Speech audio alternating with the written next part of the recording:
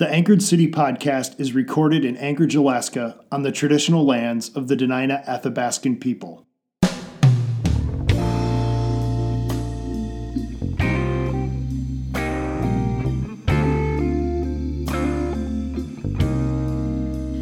I have heard the oldest stories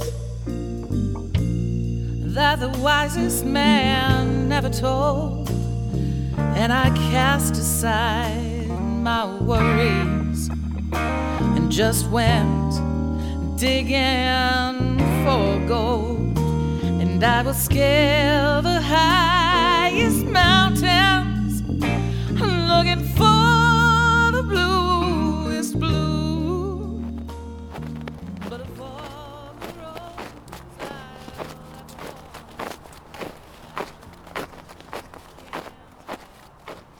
The John P. Begoy Gate into the Anchorage Memorial Park Cemetery is located just off of Cordova Street near East 7th Avenue. The gate is named for John P. Begoy, who was born in Anchorage in 1922. The UAA-APU Consortium Library holds a collection of his papers. The introduction to that collection reveals that he graduated from Anchorage High School in 1940 and served the U.S. Army during World War II. After the war, he graduated with a bachelor's degree from the University of Oregon. Upon returning to Anchorage, he started at an electrical supply company. In retirement, Begoy wrote a book, Legends and Legacies, Anchorage, 1910 to 1935, that tells the story of the city's founding families. After his mother's death in 1982, he began working to refurbish the cemetery, including researching over 3,000 unmarked graves and raising funds for new grave markers. He also gave cemetery tours every summer solstice, telling the stories of early Anchorage residents. If you enter the Begoy Gate and turn left, after a few steps, if you know where to look, under a gnarled bush, there's a grave marker of an early Anchorage resident, John J. Sturgis. Sturgis was known as Jack, or Black Jack. The tombstone also reveals that Sturgis was the chief of police for Anchorage and was killed in the performance of his duty. The marker also gives his service dates, January 1, 1921 to February 20, 1921, just 51 days. The limited information begs, in Paul Harvey style, for the rest of the story. And there are deserts that I have yet to cross, and I have dreamed of faraway places where imagination just gets lost, and I would search the wide world over for one proverb that is true. But of all Anchorage became a city on November 23, 1920. Citizens voted to incorporate and move from being governed by the federal Alaska Engineering Corporation, the builders of the railroad, to self-rule. The public put pressure on the new city council and the first mayor, Leopold David, to get prostitution, gambling, and alcohol bootlegging under control. In December 1920, the city council established the Anchorage Police Department and appointed John Sturgis as the first chief of police. In a February 3, 1921 city council meeting, responding to complaints from residents, Sturgis was encouraged to rigidly enforce the provisions of the ordinance relative to gambling. Sturgis, a one-man police force, began doing just that. He spent the next several weeks patrolling the streets and attempting to halt the proliferation of gambling, along with bootleg whiskey and prostitution. During the evening of February 20, 1921, Sturgis was patrolling the city on foot. Oscar Anderson, Anchorage's first butcher, whose house stands today as a museum in Elderberry Park, passed the 60-year-old police chief on 4th Avenue around 9 p.m. What happened next? No one really knows.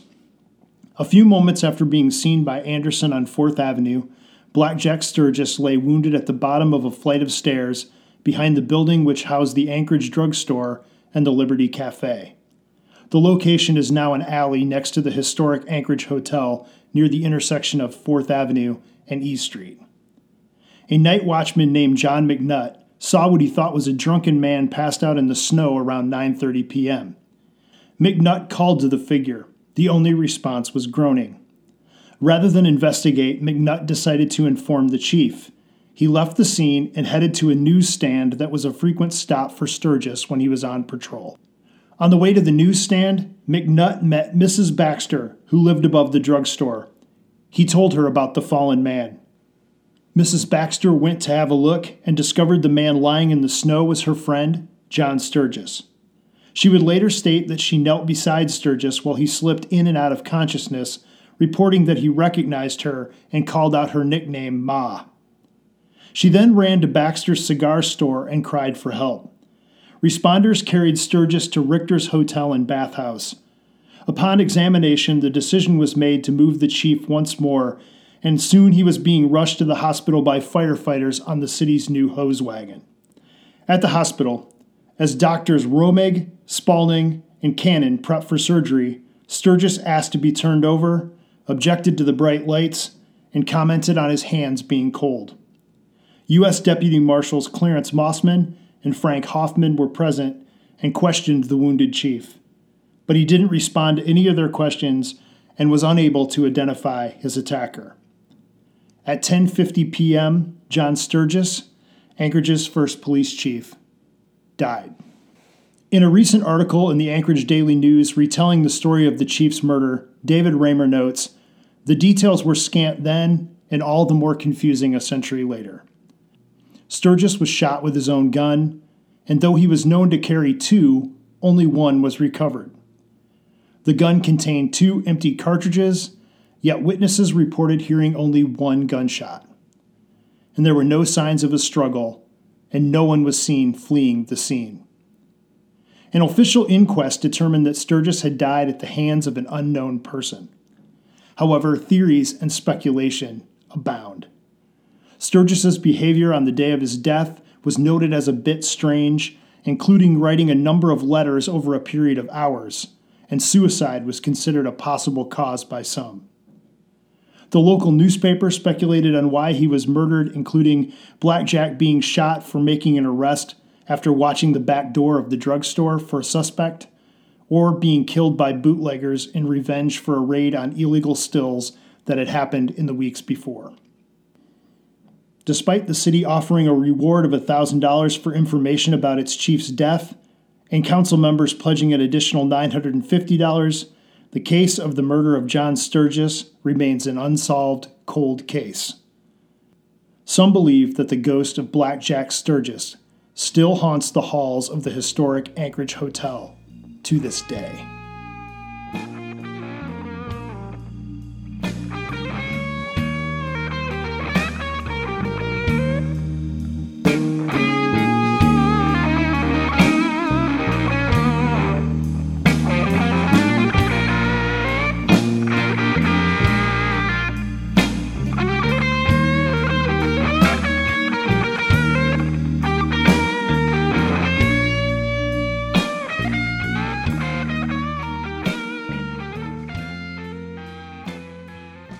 If you walk a few hundred yards north from Jack Sturgis's final resting place, you will arrive at the busy intersection of 5th Avenue and Cordova Street. 95 years after Black Jack's murder, on Saturday, November 12, 2015, at 4:30 a.m., Anchorage police officer Arn Salau responded to a call about a skipped cab fare. As he rolled his patrol car up to a man walking down the street to see if he had seen anything, the man opened fire. Officer Salau returned fire, and after the suspect unloaded his gun, striking Salau 4 times in the legs and torso, Officer Salau continued to pursue the man, fighting with him despite having a broken pelvis. A second officer, Sergeant Mark Patsky, arrived on the scene and fatally shot the man. The man who had unloaded his gun on Officer Salau was James Dale Ritchie. Ritchie, it was later proved, was the gunman that had put fear into Anchorage trail and park users throughout the summer of 2015. The gun he fired at Officer Salau was linked to 5 shootings in Anchorage. The July 3 killings of Brianna Foisey and Jason Netter Sr. on the bike path near Ship Creek, the July 29 death of 21-year-old Trayvon Kendall Thompson on Bolin Street in East Anchorage, and the double homicide of Kevin S. Turner and Bree DeHuson in the early morning of August 28 in Valley of the Moon Park. Reporting by the Anchorage Daily News noted that Ritchie was an offensive lineman for the 1994 state championship football team at East Anchorage High School. He also played on the state championship basketball team with teammates Mao Tosi, who went on to play in the NFL, and Trajan Langdon, who played in the NBA. The article noted that his life after high school was ruined by drugs. And in maybe the most chilling detail, Ritchie graduated from East High School in 1994, the same year as Officer Arn Salau. But with all the strength I gather, and with all those lessons learned, with the crazy long life that I lived already, and the scars I earned, I still can't seem to find the answers. And though the questions I never knew, but loving you just once was worth it, even if I can't have you. In just a couple of blocks of Cordova Street, between the grave of John Sturgis and the site of the deadly altercation between serial killer James Dale Ritchie and Officer Arn Salau, one can begin to understand the history of violence in Anchorage. The city started with its first police officer lying in the snow, shot with his own gun. And for the past 100 years, violence has continued to mark the city.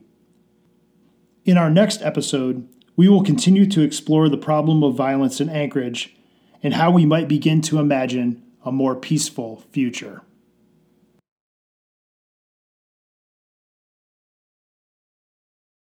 The Anchorage City Podcast is grateful for a grant from Resonate Global Mission that in part makes this podcast possible. We are also grateful for our partnership with Street Psalms. Check them out at streetpsalms.org. And we're grateful for you, our listeners. If you are grateful for what you are hearing, please rate, review, and subscribe to this podcast on iTunes and recommend us to your friends. Resources used to make this episode can be found in the show details. The Anchorage City Podcast is hosted by Joel Kiekenfeld and is a production of the Anchorage Urban Training Collaborative. The mission of the collaborative is to train the head, heart, and hands of urban leaders to love their city and seek its peace. When we say peace, we mean the desire to see a world where all things are the way they are supposed to be for all people. Find us online at anchorageutc.org and on social media at AnchorageUTC. Our theme song is by Anchorage's own Monica Lettner.